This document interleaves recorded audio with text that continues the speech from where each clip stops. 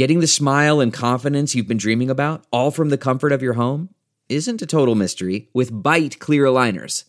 Just don't be surprised if all your friends start asking, "What's your secret?" Begin by ordering your at-home impression kit today for only $14.95. Bite Clear Aligners are doctor-directed and delivered to your door. Treatment costs thousands less than braces, plus they offer flexible financing, accept eligible insurance, and you can pay with your HSA FSA. Get 80% off your impression kit when you use code WONDERY at Byte.com. That's BYTE.com. Start your confidence journey today with Byte.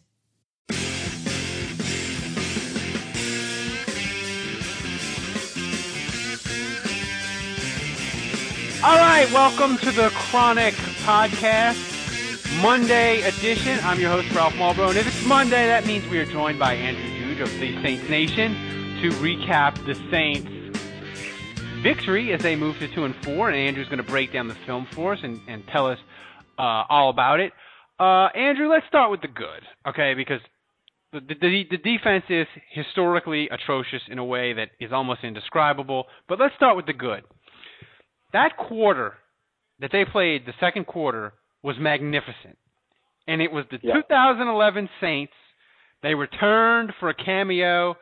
It was remarkable. It was 4 touchdown drives of 80, 80, 79, and 72. They did whatever they wanted. The down and distance didn't matter. And the line play was good. And I feel like there is some growth for this offense. I think this offense can get better and get closer to 2011, and maybe Aaron Cromer going back to focusing on the line and focusing on the run game can help it. So let's start there. How much potential do you see for the offense to get better and maybe play 4 quarters? That's. I mean, they have to, right? The margin of error that we talked about is so small. That's the only, I think, real option to staying competitive in these games, at least until the defense starts playing better. So that's really the only option. But I right now Brees is clicking on all cylinders, and I really think that is when he gets in that zone, which we've seen really consistently for the last 4 weeks. We saw it a little bit in Kansas City until that interception. Yeah. In Green Bay, he was pretty solid the whole game.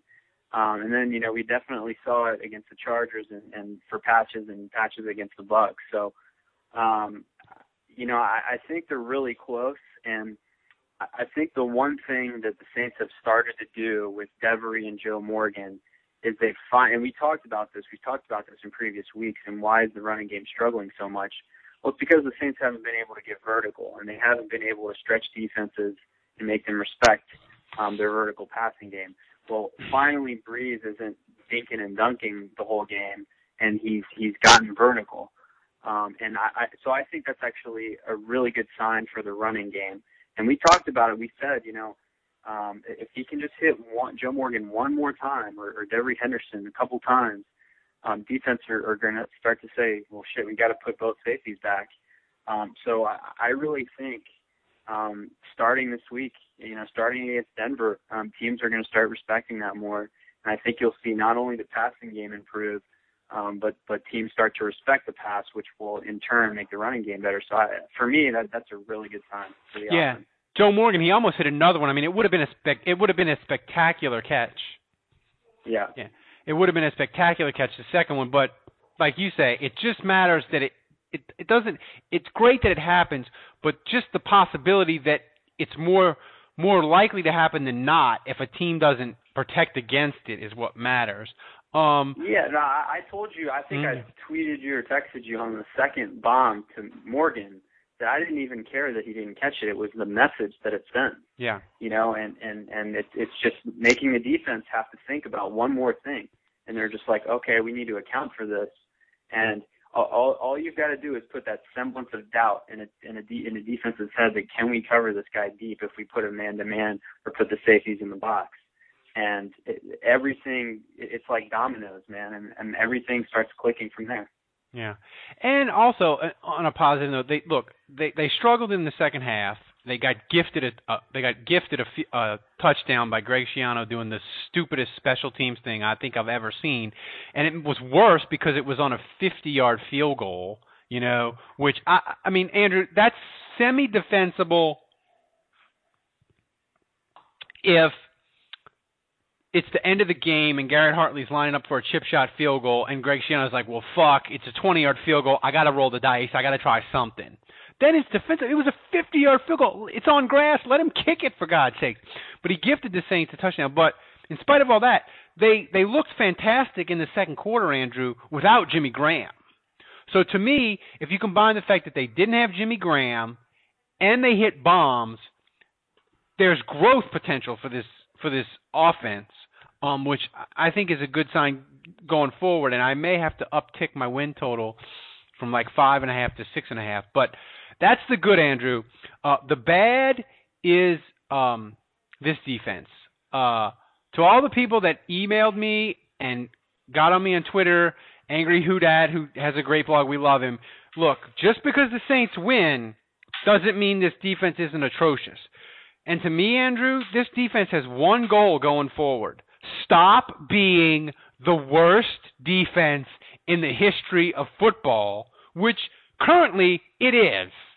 When you say literally it's the worst defense in the history of the NFL, you're not just saying that and looking for an action. It's actually true. This defense, where do you start? I mean, the secondary was actually... Well, first of all, Ralph, they're not. The Saints aren't winning. They've lost 4 of 6 games. So, I mean, if you're looking at the sample size, and look, the defense has been consistent. They have been consistently horrible in giving up huge chunks of yardage every week.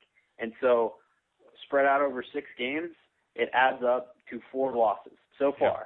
So I'm just saying, right now, you're losing 67% of the time with that defensive output. So, to me, I don't really feel like you can say it does not matter when, I mean, look at this. You can't look at the 2 wins. You got to look at the whole picture. And it's not like they've played pretty good some weeks and bad other weeks. They've been consistent. The defense, to me, has had the same output every single week this season. And once again, what we're talking about is they've lost 4 of 6. So I don't see how you can't say that the Saints are losing. They are losing. They've lost 4 of 6. And defensively, they've got, I think that's, basically what it's going to take is a miraculous performance by Brees and a very small margin of error for the offense for that team to even have any chance. Yeah, I mean, and that's the thing. You can't expect Drew Brees to go for 304.5, and look at what's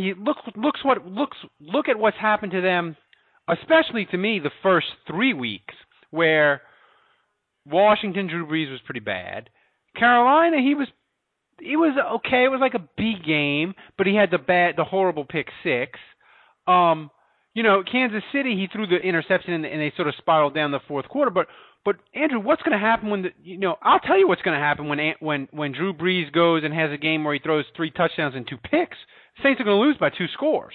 That's what's going to happen. Yeah, I think with the possible exception of Aaron Rodgers, I think that if the Saints had any other quarterback on planet Earth, they're 0-6 right now. I think it's important for us to realize without Aaron Rodgers or Drew Brees, the Saints are currently 0-6 with any other quarterback on planet Earth. No, that's a great point. I wish I would have thought. I wish I would have thought of that. I could have got 3 times the negative email I did for my Monday column for Channel 4. But I mean, but where do we start? Where do we start with this defense? I mean, they can't cover. I mean, Tampa was 31 throwing the ball. Josh Freeman threw for 420, and Andrew, at least for portions of the Green Bay game and against Phillip Rivers, you were like, man, that's a tough throw. Tampa, they guys running wide open. It didn't look hard. Yeah, it's no secret that they throw to Vincent Jackson and Mike Williams, and that's it. That's really the only guys they throw to. And if you look at the statistics going into that game, those 2 players combined averaged over 50%, I believe, of the team's reception. So really, they had no one else to throw to. And so, Underwood catches that first touchdown, and you say, okay, well, obviously the Saints are not very deep at defensive back, and what are you going to do? They've got to cover. They've got to cover the Mike Williamses and the Vincent Jacksons. But for Jackson to have the game he had was just deplorable. I mean, every time he drops back to pass, we know where the ball is going, and the Saints just flat out could not stop it. They couldn't stop it. No, and let's for all the credit we give Malcolm Jenkins for chasing Vincent Jackson down, let's be honest. If Vincent Jackson didn't have a hurt calf, he'd have scored probably. Yeah. Yeah, no doubt. And look, I mean, Malcolm Jenkins is a big part of the problem with his coverage on the back end. But Roman Harper even more so. Patrick Robinson is having a miserable season. Corey White not getting it done. So there's just where's Johnny Patrick? Right now there's really, really bad coverage back there. And when you add a non-existent pass rush to that, it's just there's no fixing this. Where's Johnny Patrick? Is he hurt? Is he banged up? I mean, at this point, I'd rather see him than Corey White. Yeah, that's the one thing, we talked about how Spags has done a good job of mixing his players up. He's done that on the defensive line. In fact, Akeem Nicks and Tom Johnson played more than Ellis and Broderick Bunkley this week at defensive tackle. So, he's still mixing it up. But the one place I feel like he hasn't mixed it up, he's even playing Issa Abdul-Qaddus more at safety and putting Roman Harper at nickel linebacker. So he's trying everything. And certainly every linebacker on the roster has gotten some playing time. So the only thing he hasn't messed with is Corey White at nickel. He hasn't run Albert Mack out there, and he hasn't run Johnny Patrick out there. And I'm with you. At some point, those guys need to at least go out there and try. Yeah. And they need to attempt something else because Corey White has been a disaster. Yeah, I mean, this defense, they didn't get shoved. They didn't get shoved around against Tampa, which is good because I felt like if Tampa could have run the ball for 200 yards, they would have done it. So I guess that's a plus. But this defense is, Andrew, they were down 21. Tampa went touchdown. And, Tampa is no great offensive team, and they play Denver coming up with Peyton Manning. I know his arm's not as strong as it was, but I don't see any reason why Peyton Manning shouldn't be able to do whatever the hell he wants against the Saints. And then they have Philly, which at least with the Eagles, you have the potential that Michael Vick, if the Saints could some kind of way get to him, that he's prone to fumbles and Philly is prone to turn the ball over. Yeah. But look what mobile quarterbacks have done to the Saints so far this year. Yeah. Well, you mix in the Monday night crowd, and it's possible. But, I mean, I just – the thing is with this defense is, they say, well – people will say, well, they won the game, so the defensive problems, quit bitching about them. But to me, and it's like they made the plays when they had to. Okay, that's fine. But let me ask you something, Andrew. If I told you before the beginning of a year of football, and I said, look, for the Saints defense, you can have three choices. You can be number one against the run. You can be number one against third down. Or you can make the plays when you have to make them. Which one of those three do you choose? I would pick number one on third down because, I don't know. The make the plays when you need them kind of assumes that you're coming up with turnovers at crucial stages. So, obviously, if they do that consistently, I'm going to take that. But I feel like that's too vague of an option for me. So I think the most appealing one for me is getting off the field on third down, because if they do that consistently, then I realize I'm putting myself at the risk of them getting gashed on first and second down consistently. Yeah. I think that's what the defense was good at last year. They didn't get turnovers. They gave up big chunks of yards, but that was the one thing last year the Saints were very good at on third down, was getting off the field. And if they can at least do that, then they're giving their offense another possession.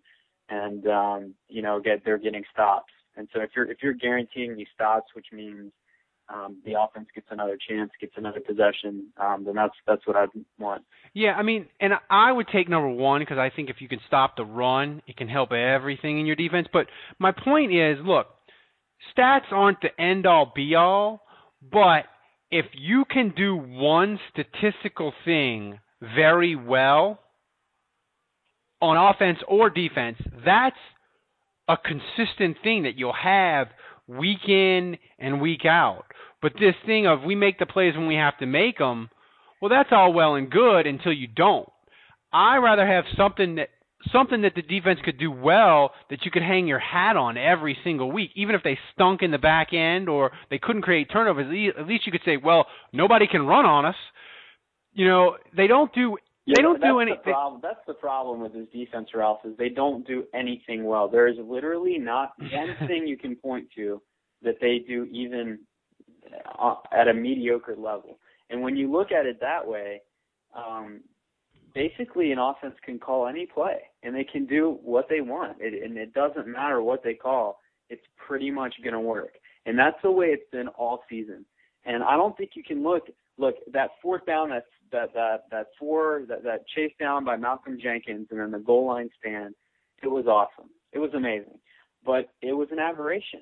The Saints have not been good in short yardage situations this season. And that, for me, that was a fortunate that there was a very good set of four downs, and the Saints did a great job on the interior of stopping the run 3 straight times and then expecting the pass and making a stop. So, you know, credit where credit is due, but they have not done that consistently. The only thing the Saints have done consistently for 6 games now, so this is a very good sample size. I mean, a game is only 16 seasons long, so we're more than a third of the way there. And through more than a third of the season, we have seen this defense consistently get gashed in the run, get beaten for huge chunks of yardage in passing plays, get no semblance of a pass rush whatsoever, a complete inability to create turnovers. So what does that leave you with? Surprise. It leaves you with a 2-4 record despite having Drew Brees at quarterback, arguably the best in the NFL, arguably the best offense in the NFL. Maybe not this season. Maybe they've regressed a little bit, but and despite all that, it leaves you with a 2-4 record and the worst defense in NFL history. Yeah, no, and look, you know, I saw on a Tampa website they criticized Greg Schiano for the play calling down at the goal line. I was like, what do you mean play calling? He looked at the Saints defense and said, I'm going to jam it down their gullet for a yard, and I'm going to get this touchdown. Why wouldn't? If I was him, I'd have ran it again. And the odds of the Saints stuffing a team cold on 4 straight running plays, you know, I think if anything, Tampa overthought it. But you know, what's amazing is they ran behind Carl Nicks on all those plays. That's shocking. But it does bring me to my next point: is I want Hakeem Hicks in the game. I maybe I'm grasping it at a star, or you can tell me if I'm wrong, Andrew. But I want to see him playing. I want to get an answer. And on another note, you can discuss that first. And then, did I see Junior Gillette make a couple of stops on running plays? Yeah, you absolutely did. He played the run pretty well. Oh my God! And I actually thought Gillette kind of had a pretty complete game for a defensive end. And that's the first time I've really seen him do that so far this season. I think he did it maybe once or twice last year, but it's the first time I've seen him this year kind of put it all together. And so that's really encouraging for him. And look, Hakeem Nicks is kind of one of the more high-energy defensive tackles they have right now, but let's make no mistake. I mean, he's not Cedric Ellis the way Cedric Ellis was his rookie year and his second year in the NFL. He's not a dominant player. So I don't think, or at least he's not yet.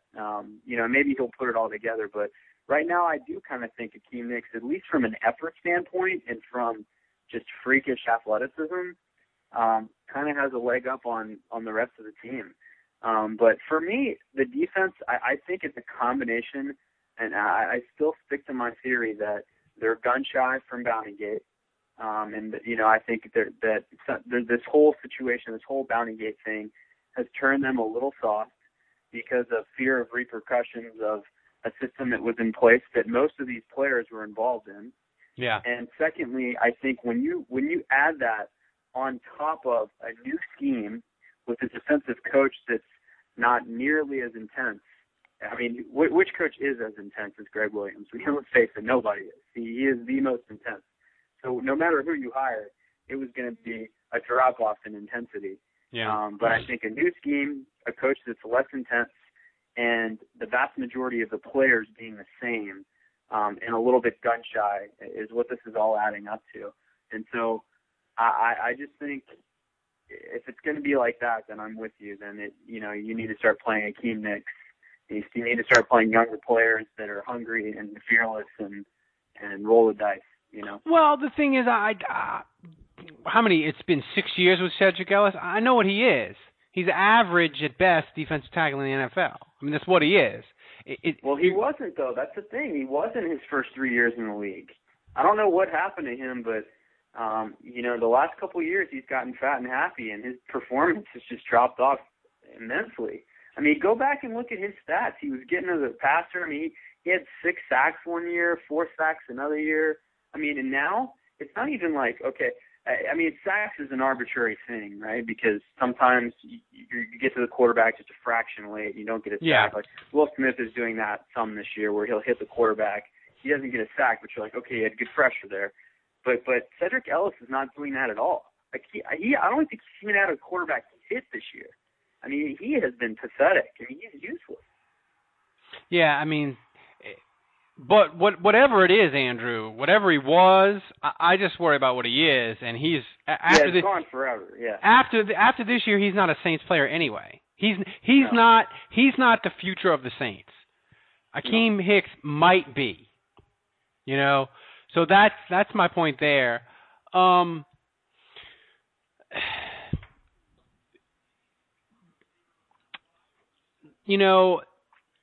As you look at this team, you as you said, look, you got 6 weeks. We know what the defense is, and we talked about there's some growth for the offense. But now they're going to get Joe Vitt back. Is there sort of the possibility or the hope that this running game could get fired up? Because I think if the running game can get ignited a little bit, I think it could help them on defense. I think so. I mean, Cromer will go back to his duty of being an offensive line coach, and that is what he's good at, and by all accounts, he's one of the best in the NFL. So I do think that will have some impact on the running game. I also think the Saints need to, I don't know what's wrong with Ingram, but Ivory needs to get in there, and he needs to get in there now. And I know he's got fumbling issues, and maybe the Saints don't trust him, but they need to get over that and at least try it, because right now Ingram isn't cutting it. He's not, for whatever reason, and sometimes the holes aren't there.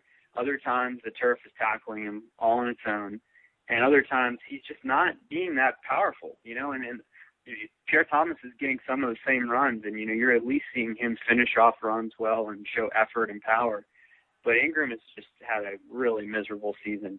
To his credit, he did have a 3rd and short that he converted, and I do feel like he has been decent on 3rd and 1. Yeah.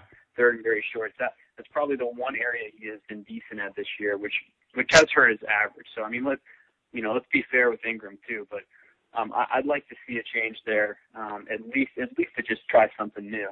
But no, at the end of the day, I think that will help the running game some.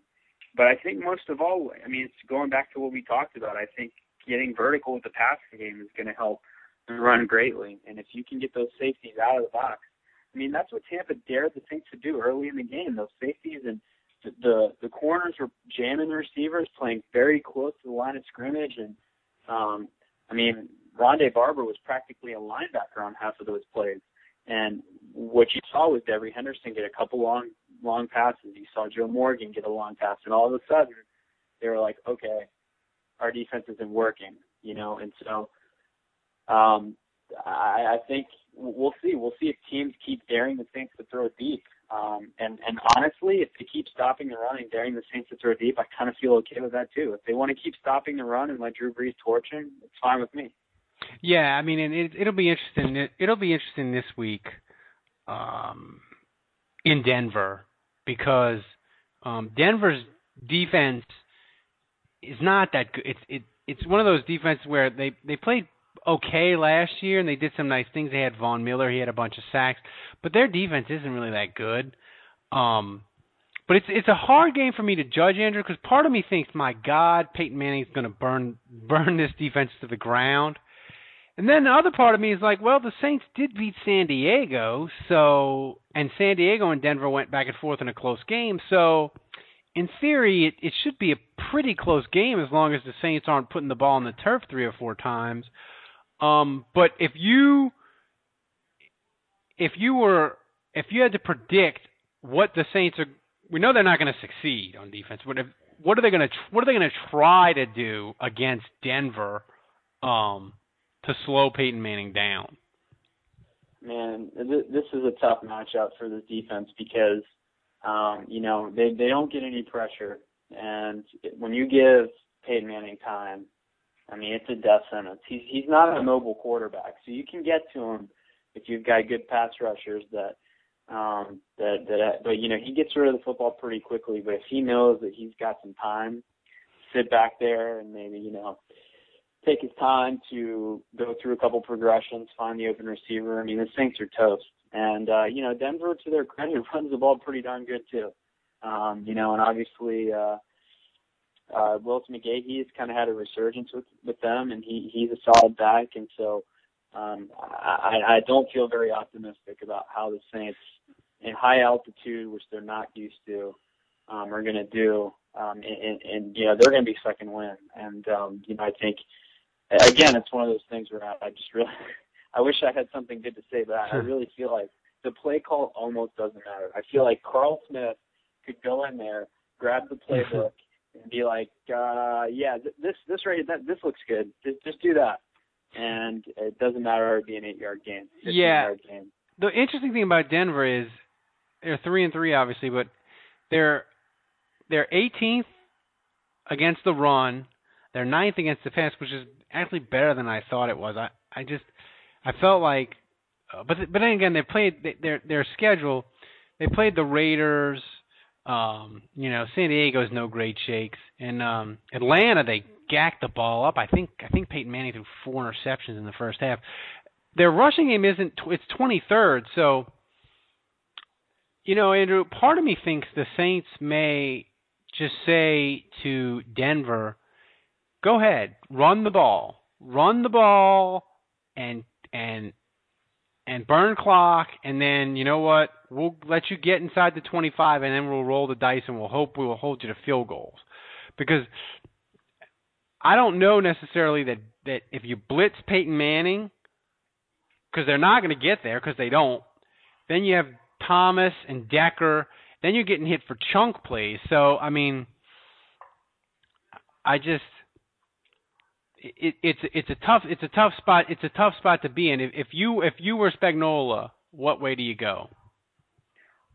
Honestly, this is one of the first times, Ralph, where I can truly say I don't know. They're so deficient and so unable to do anything. I mean, it's important for us to realize. You say, the Broncos are 23rd rushing the football. The Bucs were 27th. They were 27th overall. Up to this point, they have not been able to throw the ball accurately. They had 55% completions, and they haven't been able to run the ball. Their leading rusher was Doug Martin, and I think he had 3.8 yards a carry going into that game, and wasn't playing particularly well. So, and that team marched up and down the field on the Saints pretty much at will. So, and gained 500 yards of offense. So, We're talking about a much better offense this week, an offense that throws much better, an elite quarterback, and, at the end of the day, a running game that's superior to what we saw against the Bucs. So, man, I mean, if I'm Spags, literally, I think it just has to go back to to feast or famine. You know, it worked against the Chargers, and I think that's got to be the attitude for the rest of the year. Look, no matter what, we suck. So we might as well go down in flames and blitz like hell. And maybe every once in a while we'll get to the quarterback. Maybe every once in a while we'll deflect the pass, and maybe we'll get lucky and it'll land in the arms of a deep defensive back. They can catch maybe it. Roman Harper won't get screwed out of an interception after a review that clearly shows that he had it. And I think that's what you got to hope for, because you know, when I mean, we've seen it with Greg Williams. Sometimes when you get a little nutty, good things can bounce your way. But right now, this defense is just not making plays. Everyone across the field is getting beat. Will Smith and Cam Jordan can't get to the passer. Defensive line's getting whipped. In the trenches, they're getting whipped. The linebackers aren't making any plays. Again, and we keep saying this, and Lofton, I thought actually had a bad game. I thought he was very poor in coverage. But I feel bad for Lofton because he's like the only guy. You know, sometimes, you know, he'll make a running play, he'll make a great read and make a tackle around the line of scrimmage, and you're like, oh, yeah, we do have one guy that can actually make plays every once in a while. Man, I mean, it's just, you know, and everybody, I feel like the one optimistic thing is everyone's saying, oh, maybe Malcolm Jenkins, that play is the play that turns the season around and the goal line stand. I would echo those sentiments if directly following that drive, the defense didn't completely implode again. So that's exactly what happened. So, you know, the statement that goal line stand and Malcolm Jenkins chasing Vincent Jackson down made was, okay, let's start leaking huge plays again. Yeah, well, you brought up a point you brought up Will Smith, and look, he's probably, I think the hearing is next week, so he's got one more game maybe, and then he's got to serve his suspension. By the tape you've watched, you keep saying that though. I know. He's just going to play the whole season. He's going to play. How much is his suspension? Let's say he plays against Denver, and then he has to serve the 4 games, or maybe tags reduces it to 2. How much does that affect the Saints' defense? It's hard to say because he hasn't been playing that well, but he hasn't been a disaster. I feel like, you know, he kind of gets a bad rep because he plays the run okay, and he hasn't done a great job of getting to the quarterback. But, you know, Martez Wilson went in for him a good bit in this game, and he just was absolutely mauled. And, you know, granted, the Bucks left side and Donald Penn is a huge offensive tackle, and, you know, Nix plays next to him, and a couple times they double teamed him, and those guys are just too big, and Martez Wilson had no chance. I mean, he was just getting absolutely demolished and pancaked, knocked on his ass. But, you know, I just don't think there's anyone there. You know, I mean, I guess Turk McBride's the guy you got to hope comes back and can show something. I mean, I don't think any of us really know what Turk McBride has to offer because he's been with the Saints now for a year and a half, and he's had ankle problems the entire time. Yeah. So I know he's on the mend. So I guess that's what's going to happen is, you know, if Will Smith goes down, it's probably going to be Turk McBride. And honestly, I think Turk McBride's going to be slightly worse than Will Smith was. So it doesn't get any better with him being suspended. How did Vilma look when you reviewed the tape? You know, it was weird. Vilma didn't play very much in the second half. You know, he played a little bit in the first half, and the most notable plays where he came in on a blitz and hit Josh Freeman. So that was good to see that he actually got a hit on the quarterback because the Saints don't get that very often. He made a nice read on a passing play and was able to get his hand on the ball and tip it, and almost came up with a pick. So those were the positives.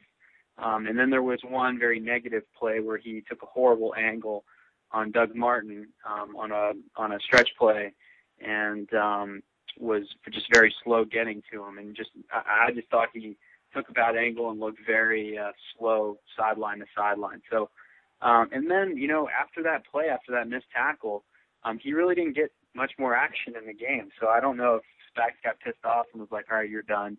But he looked okay. I mean, he looked very rusty, and he didn't have a tackle, and that was one example of a missed tackle. So I think he was just a little rusty with contact and the speed of the game. But that's to be expected, you know. But I think it was good to see him out there, and at least, you know, he made a couple plays. And look, how many guys on this defense for 4 quarters they're actually playing more than he is, or hitting the quarterback or tipping a pass? So point taken. You know, for him to do that in limited play time was pretty good. And actually, he did another good thing that I noticed on the flea flicker. You know, that went nowhere. Or I think Freeman might have ended up scrambling on that play. I can't remember, but the Saints did a good job of covering it. And basically, as soon as the flea flicker came, Vilma did a good job of recognizing it, dropping into coverage, and then you could see him directing the defensive backs and kind of pointing like, okay, you get him and I'm going to get him. And it was kind of that adjustment on the fly. And that was a moment where I was like, it's really nice to have a guy that's out there that knows what he's doing and is good enough to recognize plays quickly and kind of direct the troops. And I don't know that Curtis Lofton, if maybe that's just not his style, or maybe he's not comfortable enough yet in the defense. Yeah. But you know, in the moment, seeing him bark orders at his players and players respond to it, and that ended up being a well-covered play, was one of those examples I thought were, all right, it's nice to have him back. So, you know, this is probably the last game he's going to play, but hopefully he gets more snaps this week. Yeah, I mean, and the thing is, look, Vilma was fantastic his first 2 years with the Saints. In 2008 and 2009, he was probably his best year with the Saints was probably his first year in 2008. Yeah. He was tremendous. In 2009, he was really good. And, you know, when the Saints got him, he had a knee issue. And, I mean, when I remember when the Saints got him, I was like, man, that's a good trade. And if his knee holds up for 2 years for a 4th-round pick, I'll take it. And it held up, but then starting in 2010 and 2011, he started having the knee issues we were all worried about. But like you say, I mean, it's just he's a guy he's one of those guys. He's going to lead no matter what. That's his way. So I almost wish they could figure out a way to get him on the field with Lofton and play him more. And I think it's good. I think it's good to have him on the field because he's sort of like Shanley, and that, yeah, Shanley makes, you know, people bitch about Shanley and this and that, but Shanley rarely, if at all, made mental errors. And at least if the Saints defense, Andrew, at least if they aren't making mental errors and fucking things up as far as where to line up and coverages, at least then they have a fighting chance. If you don't even know where you're supposed to be, then you're screwed. You got no shot. Yeah. Yep. And again, I think, I just feel like this whole bounty thing has turned them soft, and maybe it's a problem of motivation, Ralph. And look, these guys under Greg Williams, who was the defensive coordinator for 3 years, the backbone. I mean, regardless of whether you think bounty or performance, whatever, we know that the players have admitted to pay for performance.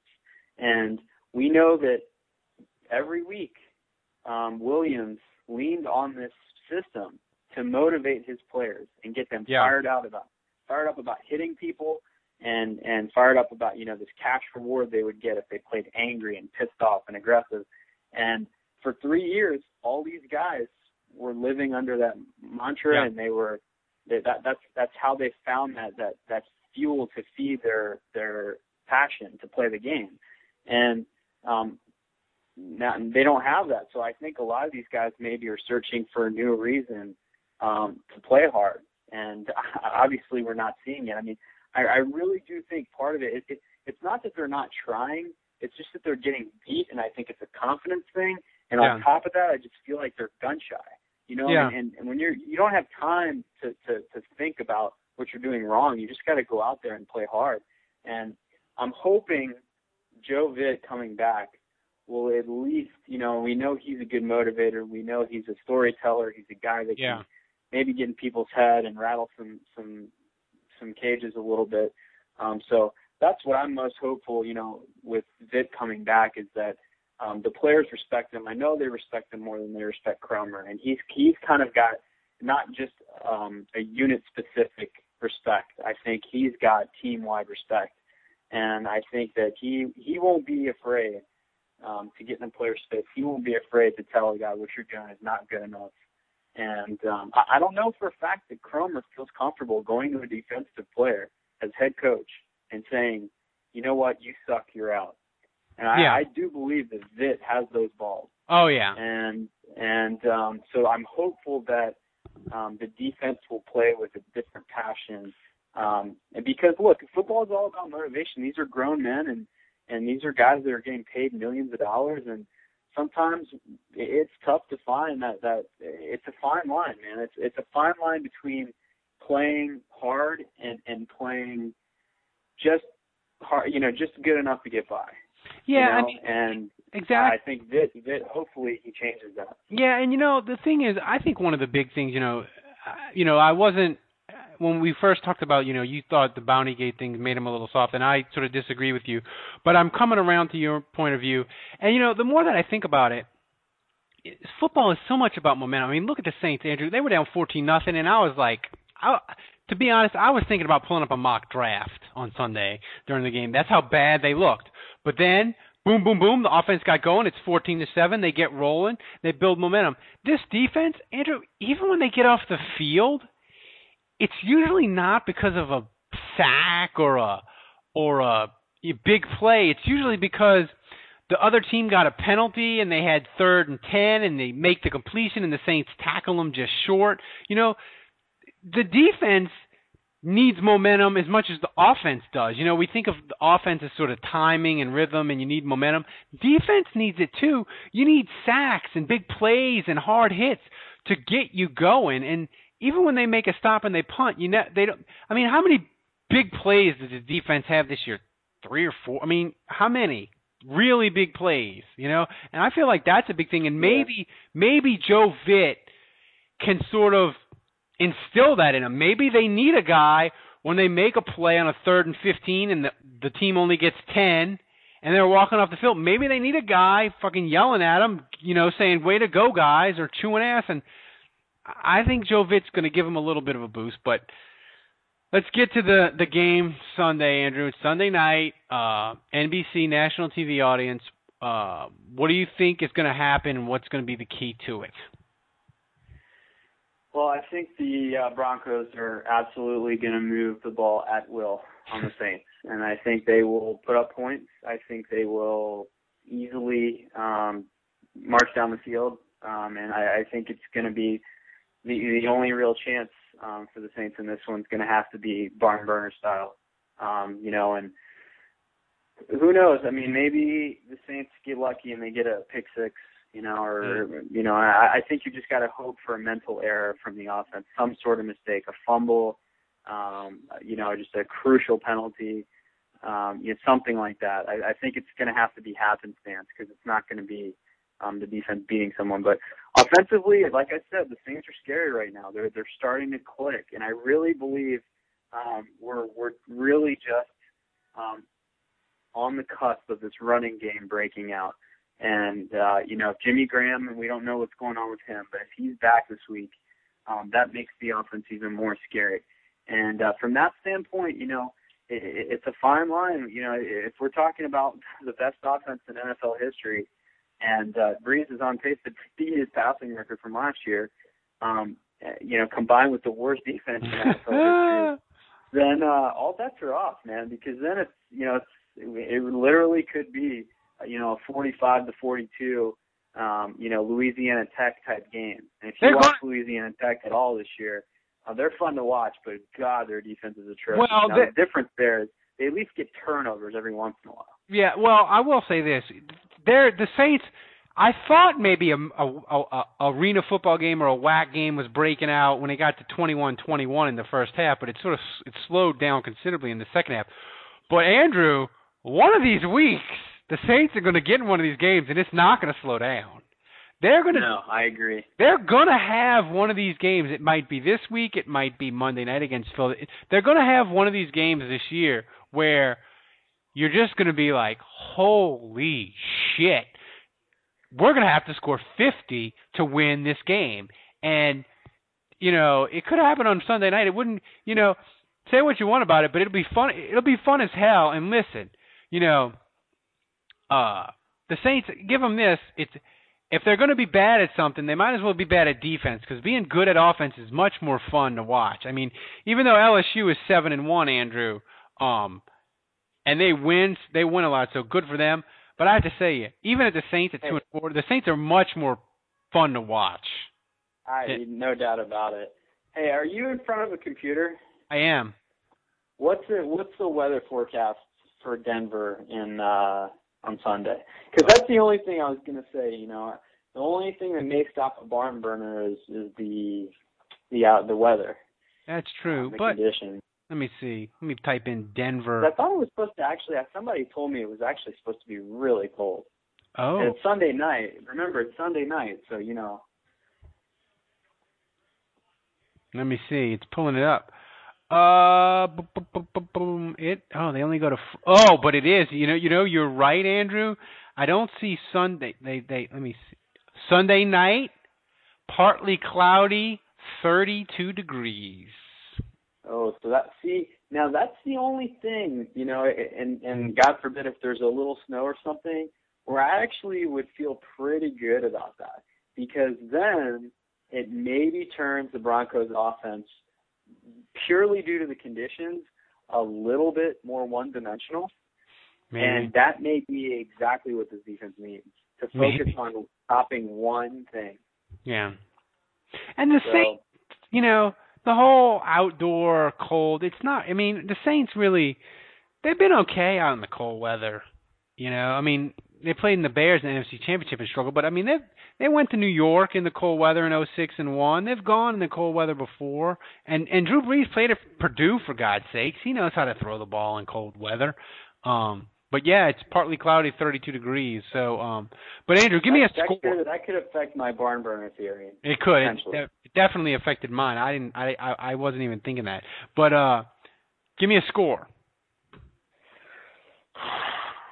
I just have this gut feeling the Saints are going to reel off 4 in a row, and it's going to be the ugliest 4 wins you've ever seen in your life.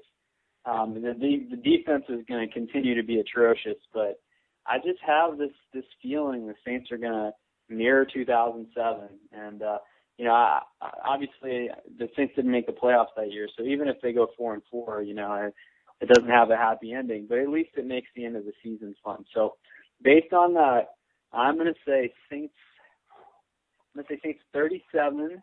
Yeah. I'm going to say Broncos 34.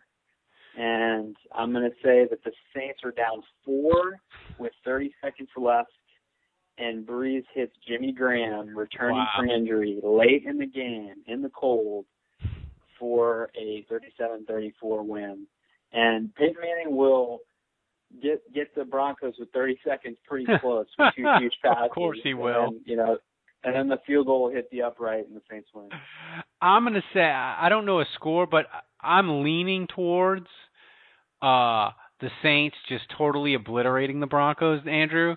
And my reason why is one of these weeks, one game a year, it's all going to come together for the Saints. And they're going to look really good on offense, and they're going to look okay on defense.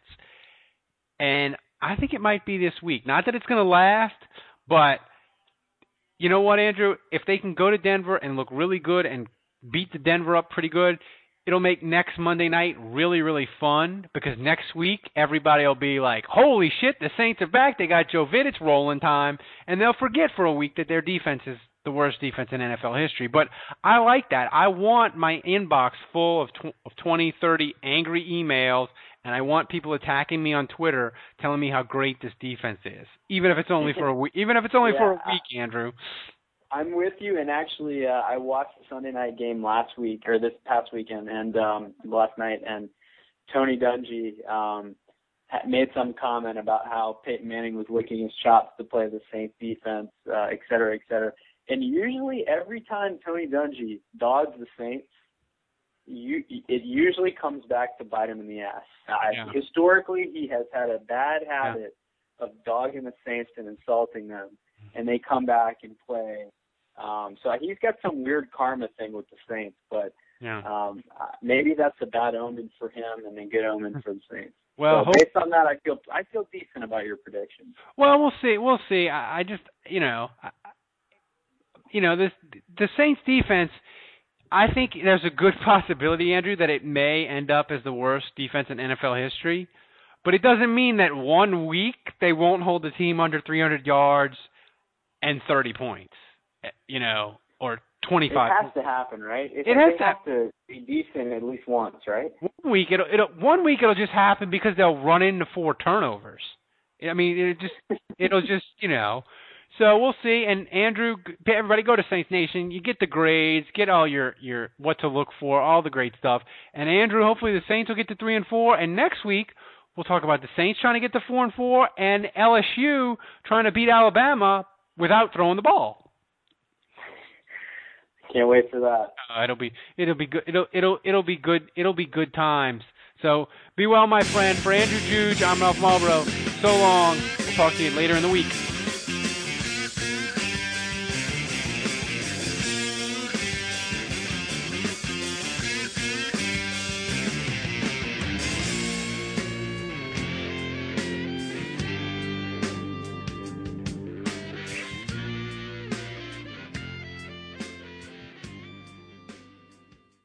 We're driven by the search for better.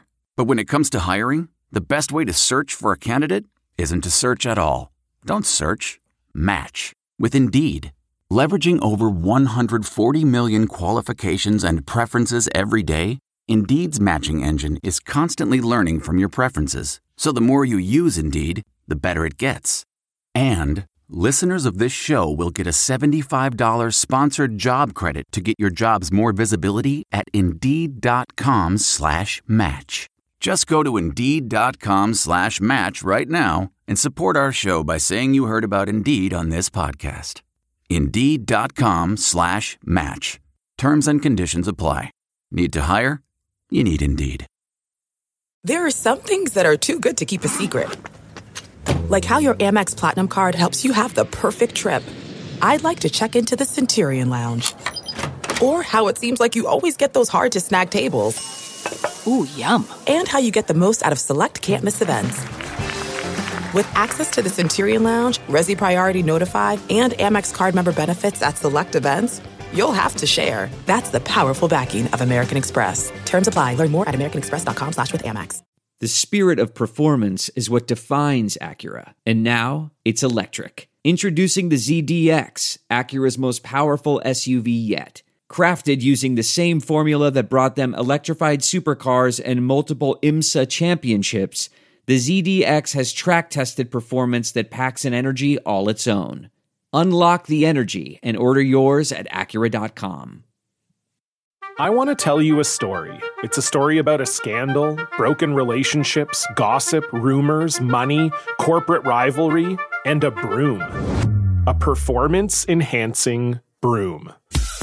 My name is John Cullen. I'm a comedian, podcaster, and for 20 years, I was a semi-professional curler. And I want to tell you the story about how a single broom almost imploded the 500-year-old sport of curling. We felt like we were bringing a knife to a gunfight. It's the story of a superstar and his fall from grace. I was being dragged through the mud. It's the story of two brother entrepreneurs with a dream. I said, that's great news. It's a story of intrigue. I still don't understand why we want to keep his name secret.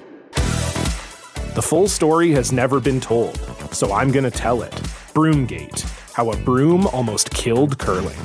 It was a year I'd like to forget. To listen to Broomgate, search for Broomgate in your favorite podcast app. That's all one word, Broomgate. Look around. You can find cars like these on AutoTrader, like that car riding your tail. Or if you're tailgating right now, all those cars doubling as kitchens and living rooms are on AutoTrader too. Are you working out and listening to this ad at the same time? Well, multitasking pro, cars like the ones in the gym parking lot are for sale on AutoTrader. New cars, used cars, electric cars, maybe even flying cars. Okay, no flying cars, but as soon as they get invented, they'll be on AutoTrader. Just you wait. AutoTrader.